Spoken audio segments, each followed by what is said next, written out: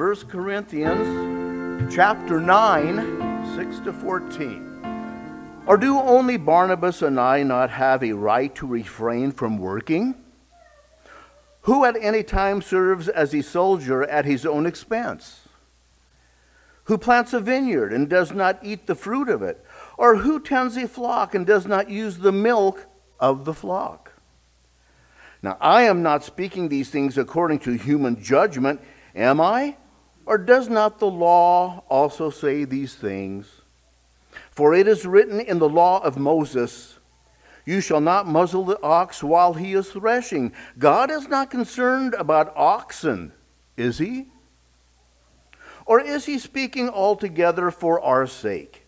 Yes, for our sake it was written, because the plowman ought to plow in hope, and the thresher to thresh in hope of sharing the crops. If we sowed spiritual things in you, is it too much if we should reap material things from you? If others share the right over you, do we not more? Nevertheless, we do not use this right, but we endure all things, that we may cause no hindrance to the gospel of Christ. Do you not know that those who perform sacred services eat the food of the temple, and those who attend regularly to the altar have their share with this altar? So also the Lord directed those who proclaim the gospel to get their living from the gospel. So this morning I wanted to talk about a subject that we don't talk about that much, but it's a really important topic. The Bible talks more about money than just about any other subject. And we really need to be familiar with what the Bible says about money and about our stewardship over it, our responsibility to manage it. And so I'm excited to talk about that this morning, but I guess I need to apologize in advance. Usually when I preach or teach, I like to have a central passage that everything's tied to, and then as we go through that passage, you don't get lost and you kind of know where we are. And that's a little more difficult today, and so I hope you'll forgive me if I sort of ramble as we go through a number of scriptures, because in dealing with scripture, with giving and money, there's a lot of scripture that relates to that. So there are a few significant questions that I think that we ask. Hopefully we know the answers to some of those, but questions like, why should I give? What reasons does God have for us to give? How much does God expect me to give? Or is tithing still for today in this new covenant? Or also, who should I give to? What should my giving priorities be as I give? Who should I give to? Would that be just limited to the local church or who? So I want to just look today, what does the Bible say about giving? And first, I think we need to go back a little in history and look at Mosaic law and in the beginning. And actually, even before Mosaic law, in Genesis 14, we read of Abraham. And Abraham went out in Genesis 14. He rescued Lot, who had been captured by some kings. There was a battle that had taken place, and he went and rescued him, and he defeated the kings who had captured Lot and several kings that were with Lot, the king of Sodom and king of Gomorrah. He then, after recapturing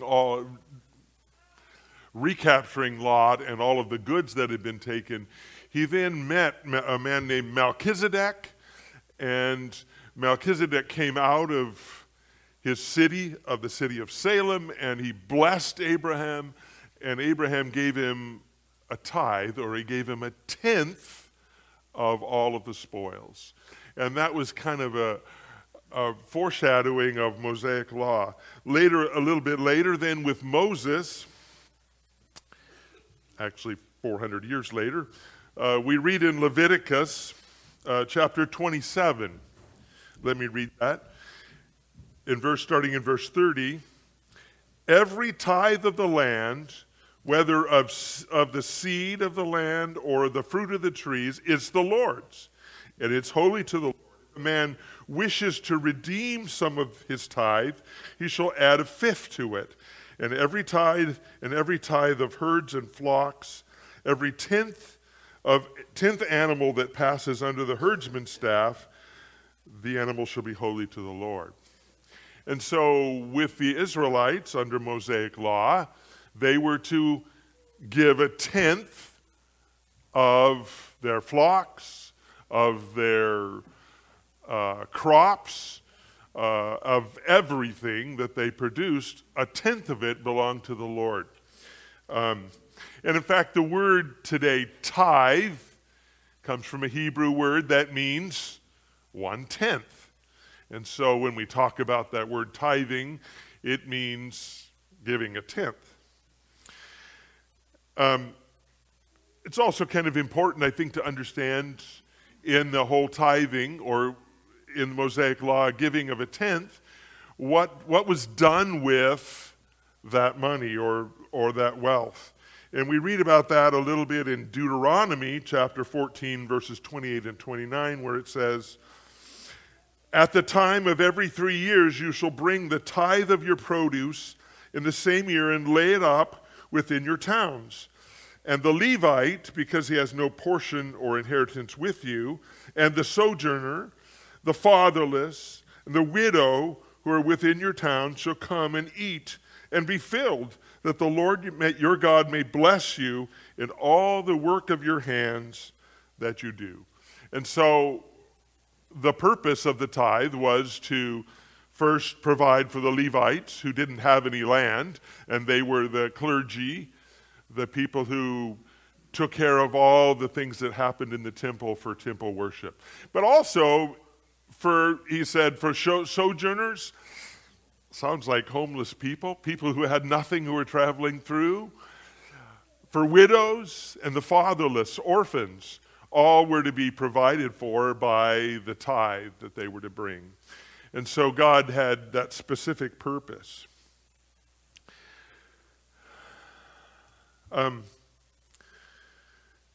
That does bring the question then. Today is a new day, and a new covenant. We don't have a temple anymore. Do we still tithe? Do we still need to give 10%? What does Scripture say about that? And actually the New Testament doesn't say tithe. It doesn't use the word. Well, it does refer back to Mosaic law on a couple of occasions.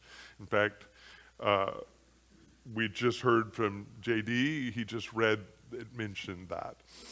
But it's different today. How much, and it leaves plenty of questions then, such as how much should we give? Or does the Lord command us to give today?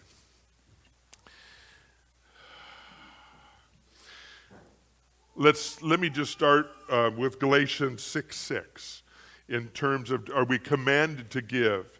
In Galatians 6:6 it says, "Let the one who is taught the word share all good things with the one who teaches." And so, do we still have clergy today? Of course we do. Do we still have people whose occupation is to do the work of God? Yes, we do. And it's then our obligation to share with them. And so, yes, we are commanded to give. And we'll talk a little bit later about 7 principles of giving, but I want to just start by talking about some principles. And let me just start coming back to tithing, the idea of tithing. One of the dangers of tithing is, for us, is that if we were to give 10% to God's work, what do we then think about the remaining 90%? And the danger is, it's mine. But it's not, is it? It's all God's. It all comes from Him. We see that abundantly in Scripture. And we need to guard ourselves against giving. When we have a number, this is how much you have to give, then we begin to think a little bit legalistically, which is a danger to us. But we must remember that it's all God's. God has given everything we possess. And we should be then, in response, grateful to Him. And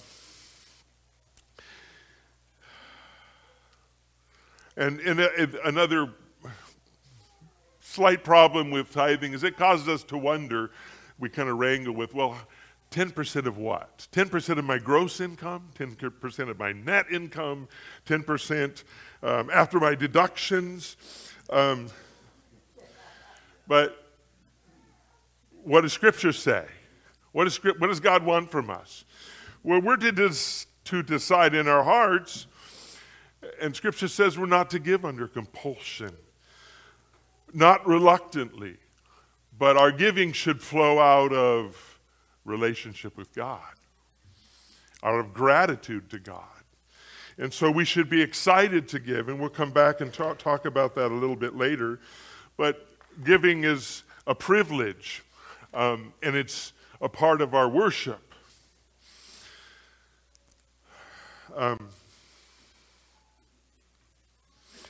Sometimes as we approach the idea of giving too, again, we think a lot about amount. God, how much do you want me to give? And I think sometimes we ask the wrong questions in doing that. A good example of that we find in Luke chapter 10. Jesus tells the story of the Good Samaritan. Now, in that story, there's not much giving, but in brief, Jesus tells the parable in response to, he's talking about loving your neighbor, and so a lawyer asks him, and who is my neighbor? And so Jesus tells the parable to answer that question.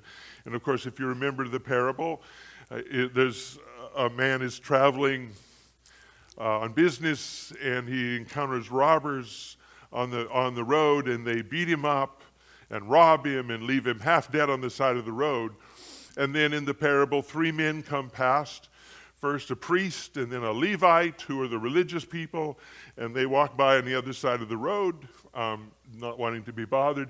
And finally a Samaritan, and you remember a Samaritan is a half-breed, disrespected, nearly an enemy to the Jews, not the Israelites. And he stops and he cares for the person and brings him to the inn and on his animal, and he pays the innkeeper to take care of him, and he takes care of him. And then Jesus at the end of the parable asks the lawyer, which of the 3 proved to be a neighbor? And of course they answered the third one, the last one. And then Jesus said, go and do the same. But if you look at that passage, the question that Jesus was asked is, and who is my neighbor? And why did they ask that question? Well, because then I know who I have to love and who I don't have to love. Who is my neighbor? But Jesus didn't answer that question, did he? He instead asked another question, who proved to be a neighbor? And then he said, go and do the same. And I think as we look at giving, it's much the same. We ask, how much do I need to give, God? And perhaps Jesus would say to us, go and be a giver. Go and look for opportunities to give. And that is true about God. He's concerned not about as much what we do, but as to who we are and our lifestyle and our hearts. And I think that as we approach the subject of giving, God wants us to be people who are givers. That's the desire and inclination of our hearts. Having said all that regarding tithing, there's a few benefits to that. It's a good starting place for giving, actually. It helps us not to forget to give. I can't tell you how many times I forgot to bring a check to put in the offering at church. We planned to do it, but didn't get around to it. And we do forget a lot. And the idea of tithing reminds us if that becomes our habit, and that's a good thing. It also maybe can help us in the way of not being driven or not responding because of our emotions. It's good that when we give that we're purposeful and we have a plan.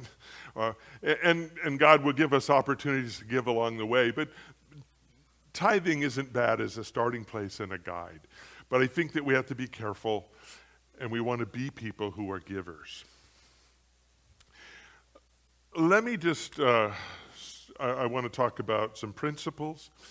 Let me start by some overall perspectives that we need to have in terms of giving.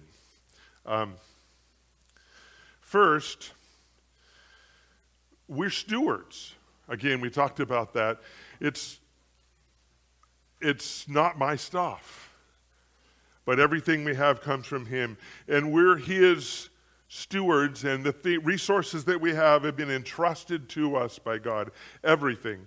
If we read Luke chapter 16, verses 10 to 13, one who is faithful in very little is also faithful in much, and one who is dishonest in very little is also dishonest in much.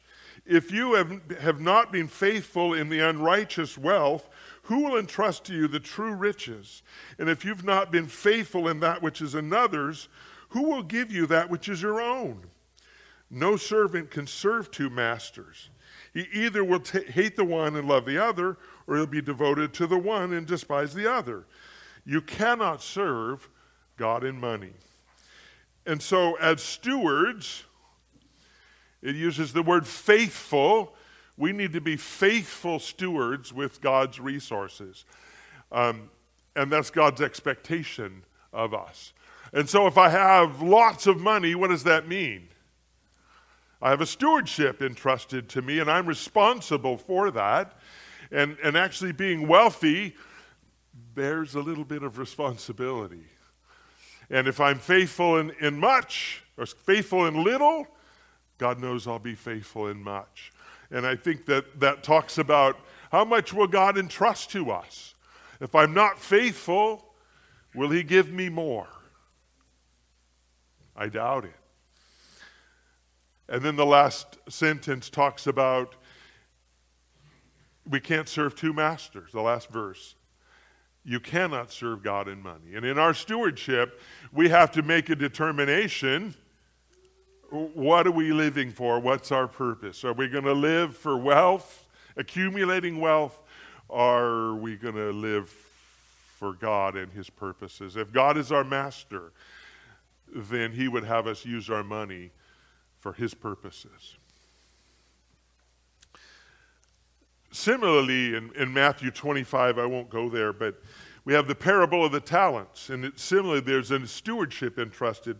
Remember, the master goes away on a journey, and he entrusts his wealth to several of his servants to invest it. And when he returns, the servants have to give account of what they did with the money. And one day, our master will return, and we'll have to give account for what we've done with the resources that He's entrusted to us. And his response to several of the servants was, "Well done, good and faithful servant." And hopefully, one day on our master's return, we also will hear that statement. The other statement made was, well, it wasn't a statement as much. It was a statement made to his other servants. Take that servant and bind him and cast him into the outer darkness where there's weeping and gnashing of teeth. And I know that we don't want to hear that statement. But our stewardship is important. And that's kind of a warning to us.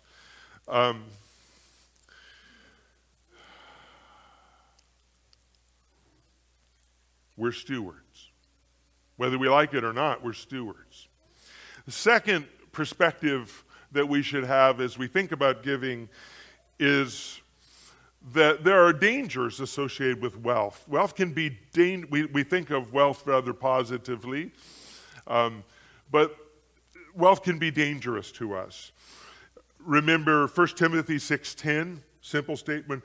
He writes, "For the love of money is the root of all kinds of evil. It is through craving that some have wandered away from the faith and pierced themselves with many a pang." And wealth can be a danger to us. It can be destructive to our faith if I lose my focus and focus on that.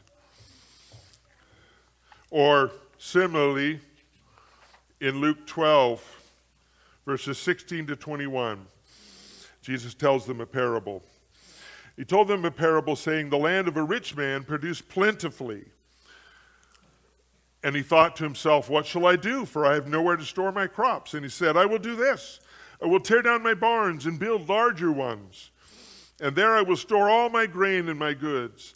And I will say to my soul, Soul, you have ample goods laid up for many years. Relax, eat, drink, and be merry.' But God said to him, 'You fool, this night your soul was required of you, and the things you have prepared, whose will they be? So it is with the one who lays up treasure for himself and is not rich towards God.'" And again, it seems that there's two options there. I either lay up treasure for myself, or I'm rich towards God. Is there a problem with having big barns? Of course not. The problem was that in the parable, this farmer was focused on wealth. And he was focused on storing up, laying up more and more wealth. And so wealth captures our attention, captures his attention, and of course, it's not our life. It's not what our life is composed of, and it doesn't give life. And we have to be careful about that we don't decide that we want to lay up and store up more and more and more money because we're stewards. It's not our money.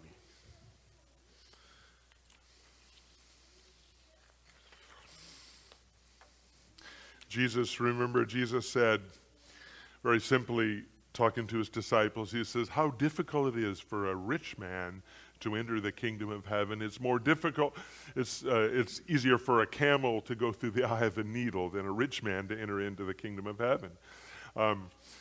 And they were shocked, but Jesus said, "But all things are possible with God." But if we're wealthy, it's a danger. Wealth is a danger to us, and we have to be careful because we're stewards. The last principle that we need to think about, I think, and just again when we talk about wealth and think about wealth, is that there is also great blessing in giving. And Scripture's full of that, where God bestows blessing on those who are generous. In Acts 20:35, Jesus makes the statement,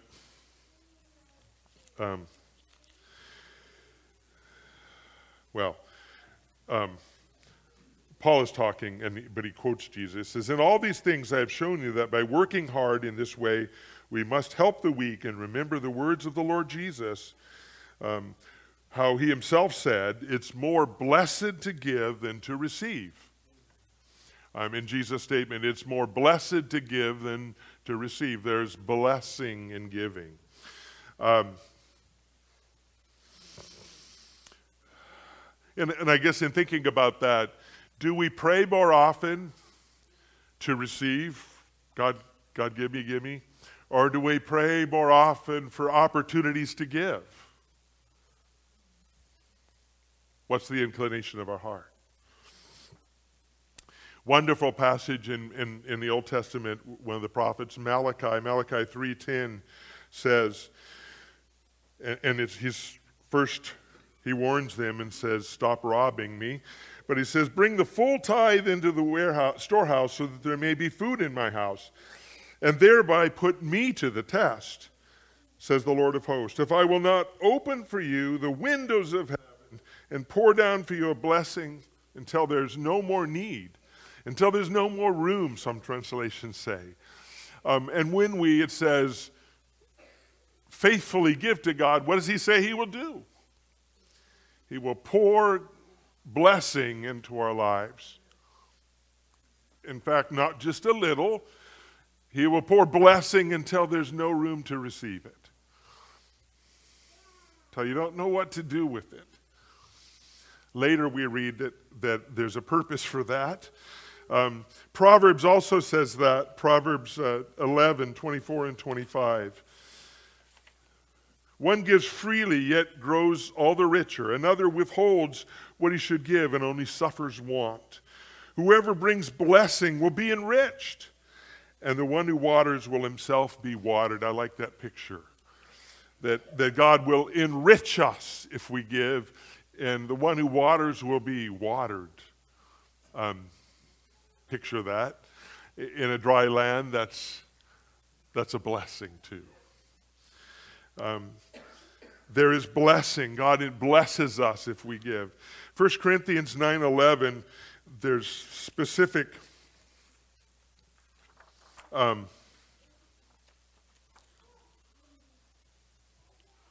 lost that one.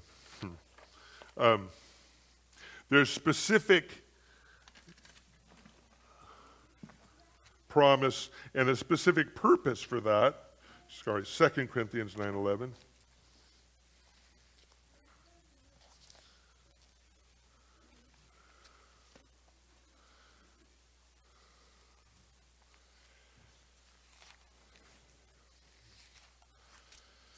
It's in there.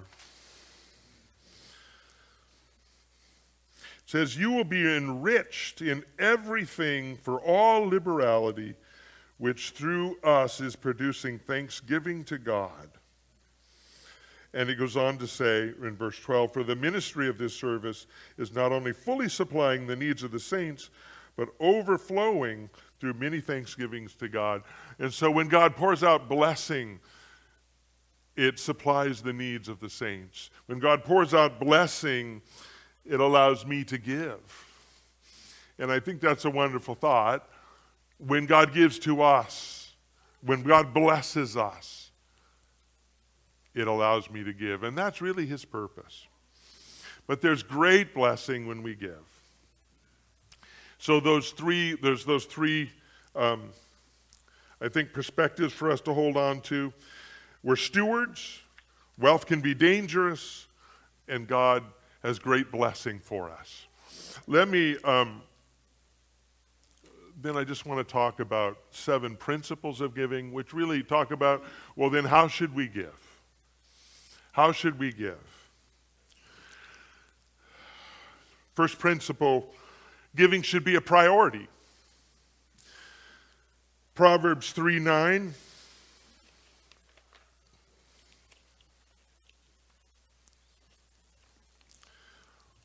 Honor the Lord with your wealth and with the first fruits of all your produce. Then your barns will be filled with plenty, and your vats will be bursting with wine. Again, there's blessing, but it says honor the Lord with the first fruits of your produce. And first fruits, what does that mean? If you give God the beginning, the first things that come, there's 2 things about that.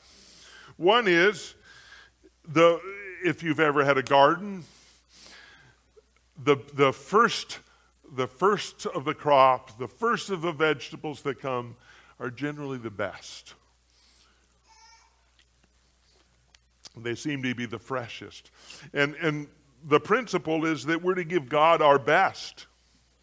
And the second part about that in giving our first fruits is, do we do it first or do we do it last? Do we give him from the beginning or do we wait to see what's left? And we're told to give him our first fruits. And so when we give, we should give at the beginning. When I'm paid, when I get my paycheck, should I wait till the end of the month and see if there's any left and then give to God? No, give the first fruits. It's a principle for us, significant. Second principle, giving should be proportionate to our earnings. And again, that's a starting point. That's a general statement.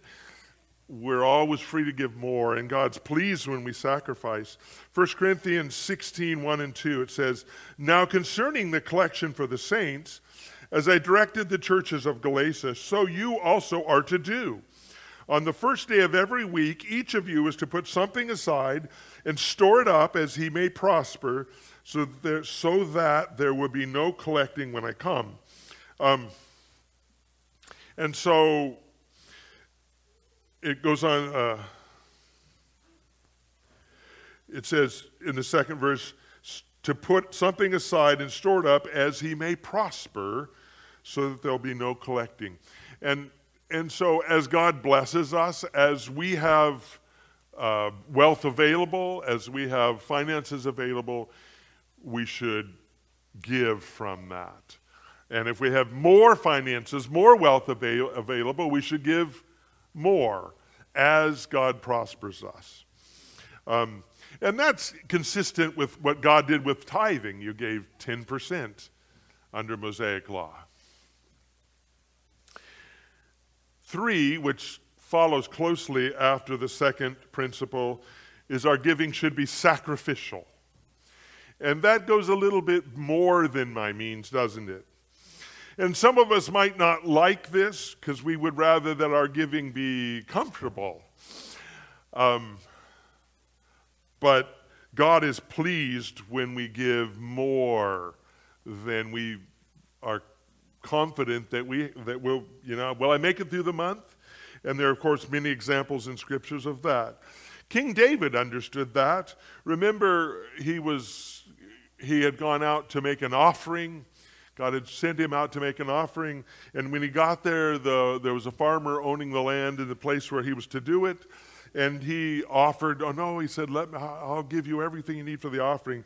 But King David said, no, but I will buy it from you for a price. I will not offer offerings to the Lord my God that cost me nothing. And our offering does cost us. And it should be a sacrifice.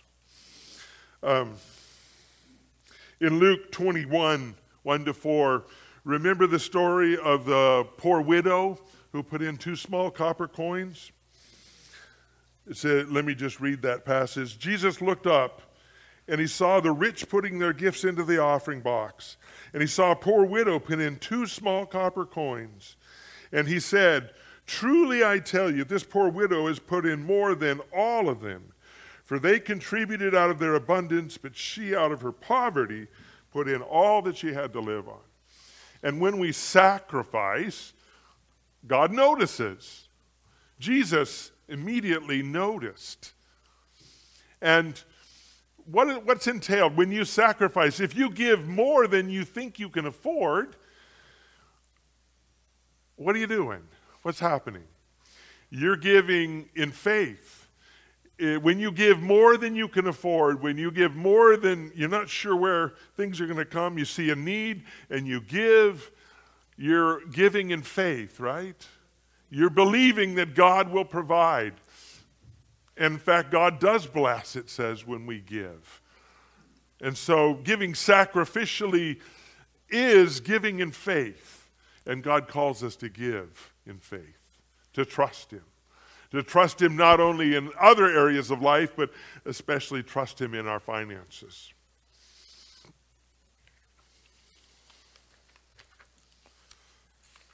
The fourth principle, giving has proportionate results in the sense that when we give, God responds to that proportionately. We should give generously, and then it says God will give return that to us.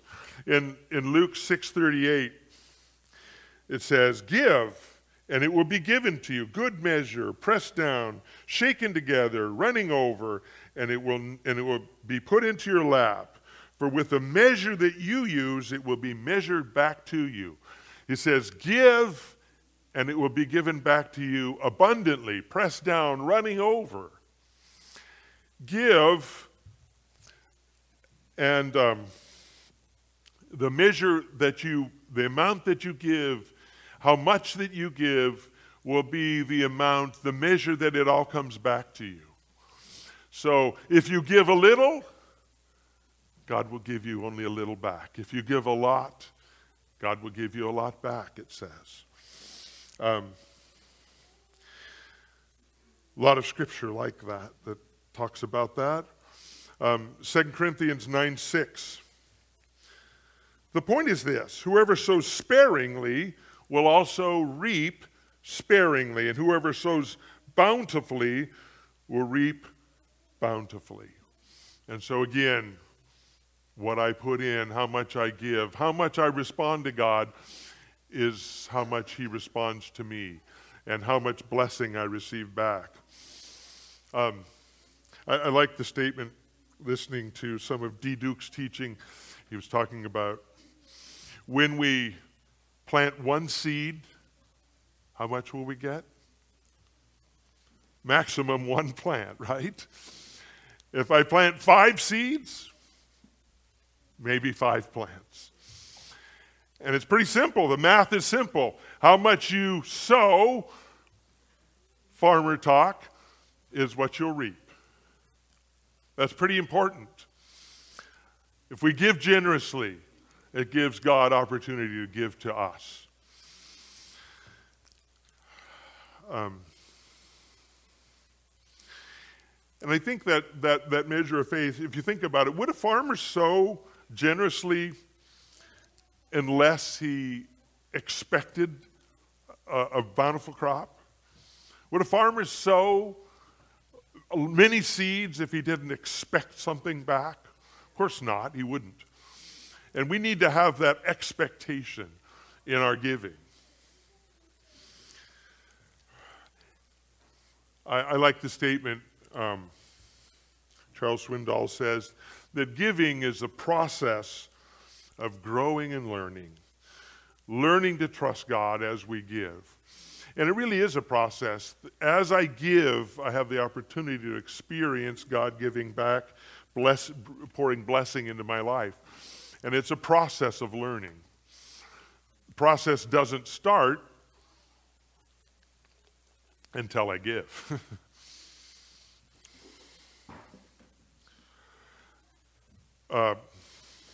Number 5,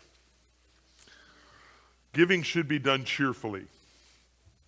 You know, no one wants to receive a gift from a begrudging giver, and God doesn't want gifts from grumpy givers. 2 Corinthians 9:7 continues from 9:6.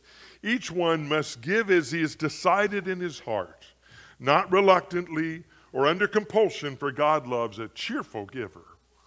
We should make a decision, decide in my heart what God's calling me to give, and then I should do that with cheerfulness, with joy. I need to make a decision that that's what I want to do. And honestly, if I don't want to do it, maybe God doesn't even want it. But we're called to be cheerful givers, not reluctant, begrudging givers.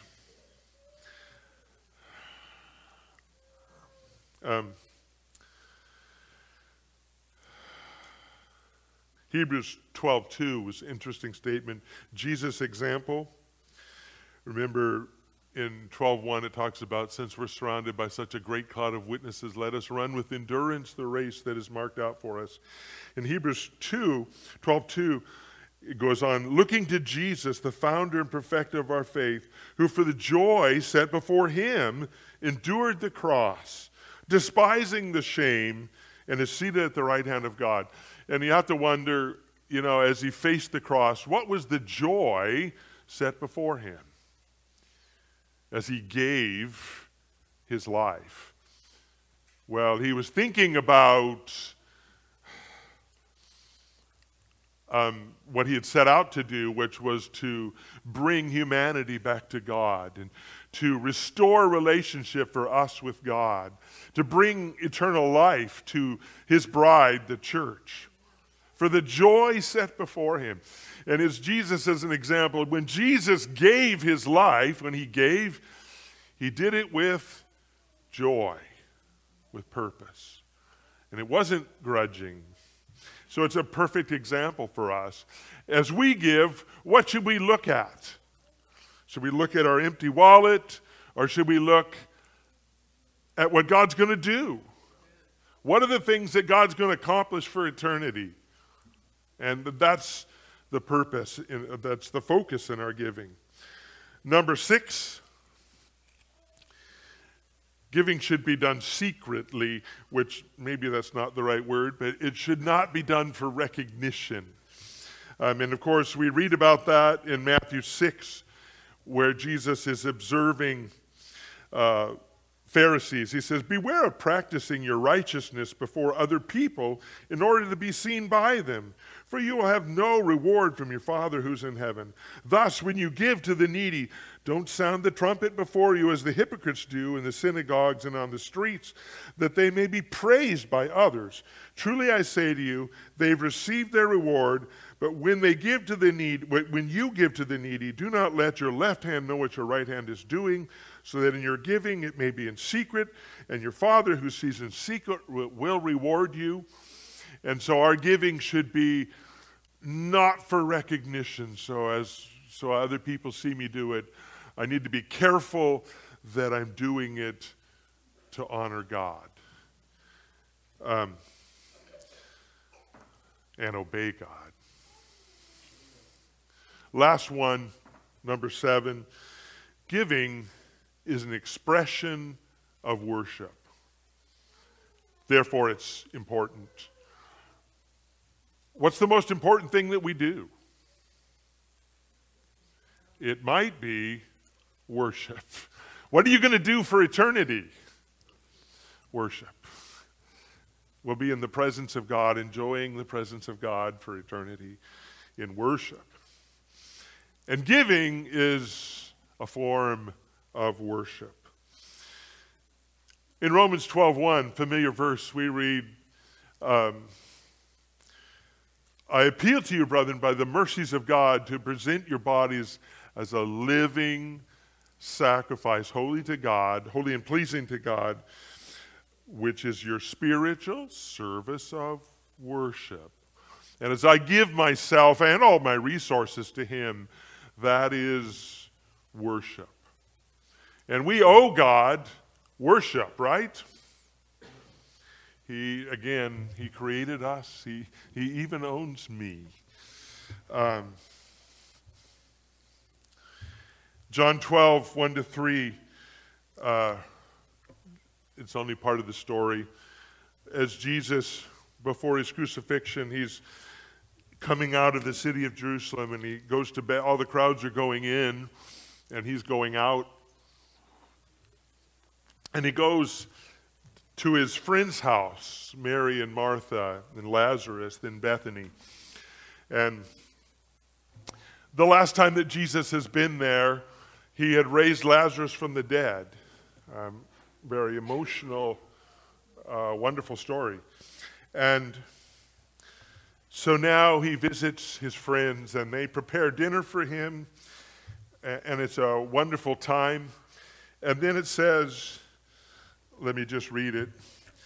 6 days before the Passover, Jesus therefore came to Bethany where Lazarus was, whom Jesus had raised from the dead. And they gave a dinner for him there. And Martha served, and Lazarus was one of those reclining at the table. Martha therefore took a pound of expensive ointment made from pure nard, and anointed the feet of Jesus, and wiped his feet with her hair. The house was filled with the fragrance of the perfume. It was very costly. They weren't wealthy people. That was probably the most costly thing, the most valuable thing that Mary possessed. She might have just so a lot of things and gone out and bought it for the occasion, I'm not sure. But it was probably the most valuable thing that she had. She poured it on his feet, and then she wiped his feet with her hair. I would expect she was probably weeping as she did that. And it was worship. It was worship. Giving to Jesus. Why did she do it? Because she loved him. She loved him with all of her heart. She wanted to give. That was the inclination of her heart. And giving should be like that for us. Personal, relational. Why do we give? Not only because I'm obeying God, but because I love him. I want to worship him. We're called to worship him.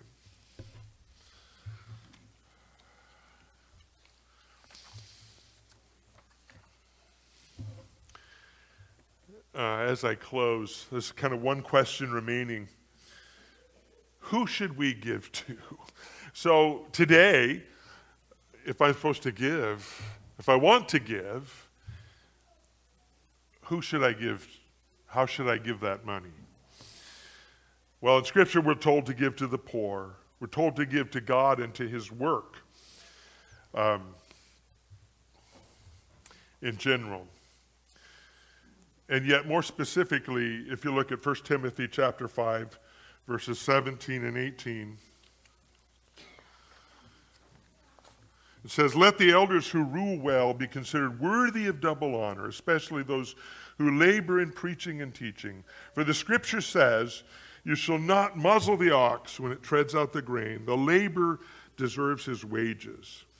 And here that's a New Testament saying, the elders of the church, if they rule well, they're considered worthy of honor. And then it goes on to say that the labor, as those leaders labor among the church people, they're worthy that you would give, that material things would be given to support them. The labor deserves his wages. And J.D. read earlier in 1 Corinthians chapter 9, "If we've sown spiritual things among you, is it too much if we reap material things from you? Do you not know that those who are employed in the temple service get their food from the temple? And those who serve at the altar share in the sacrificial offerings. In the same way, the Lord commanded that those who proclaim the gospel should get their living by the gospel." And that really says that if you come and you're a part of a specific local body of Christ, a church, and you are blessed there, and God speaks to you and feeds you there, and you grow there, and you're benefited by the teaching and the ministry of that church, then you're obligated to support the ministry that happens there and the staff who are there. It's our obligation to do that. That doesn't mean that we're not also free to give to missionaries and to other ministries, but if I am part of a local body and I'm blessed there, I'm obligated to support that. That's how I read that scripture.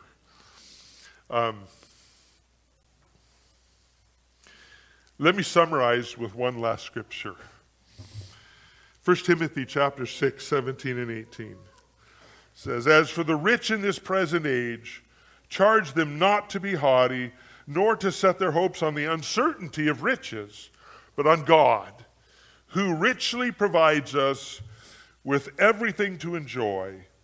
They are to do good, to be rich in good works, and to be generous and ready to share." And I think it sums it up well for us. Three statements. Not to set our hopes on the uncertainty of riches, but on God. And secondly, it's a great statement. It says, on God who richly provides us with everything to enjoy. Is it wrong or bad to have riches? No, I'm allowed to enjoy them right? God gives it, provides us richly with everything to enjoy. And then in the last line, to be generous and ready to share. As God has blessed me and richly gives me things to enjoy, I still need to be ready to share with others. We should be people who look for opportunities to give and trust God in the process, that God will continue to provide so that I can give.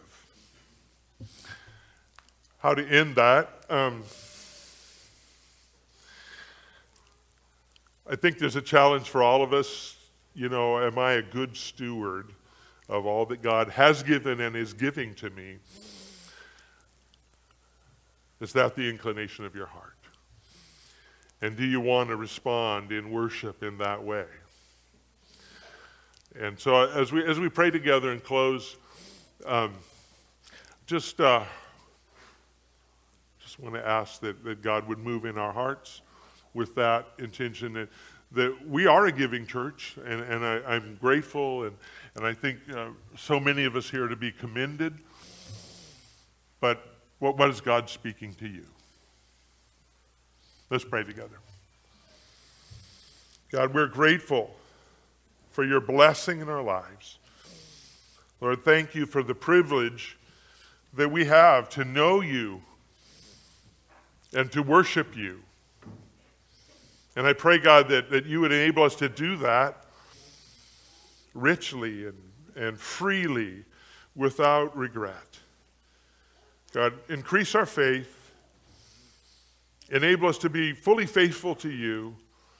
I pray, God, that here in this local church, that you would be honored, not only in our interactions with each other, but how we worship you and how we share all that you've given us and how we're involved in your work and your purposes. God, we declare that we love you. We give you our hearts and our lives and our resources. We pray it in Jesus' name for his honor. Amen.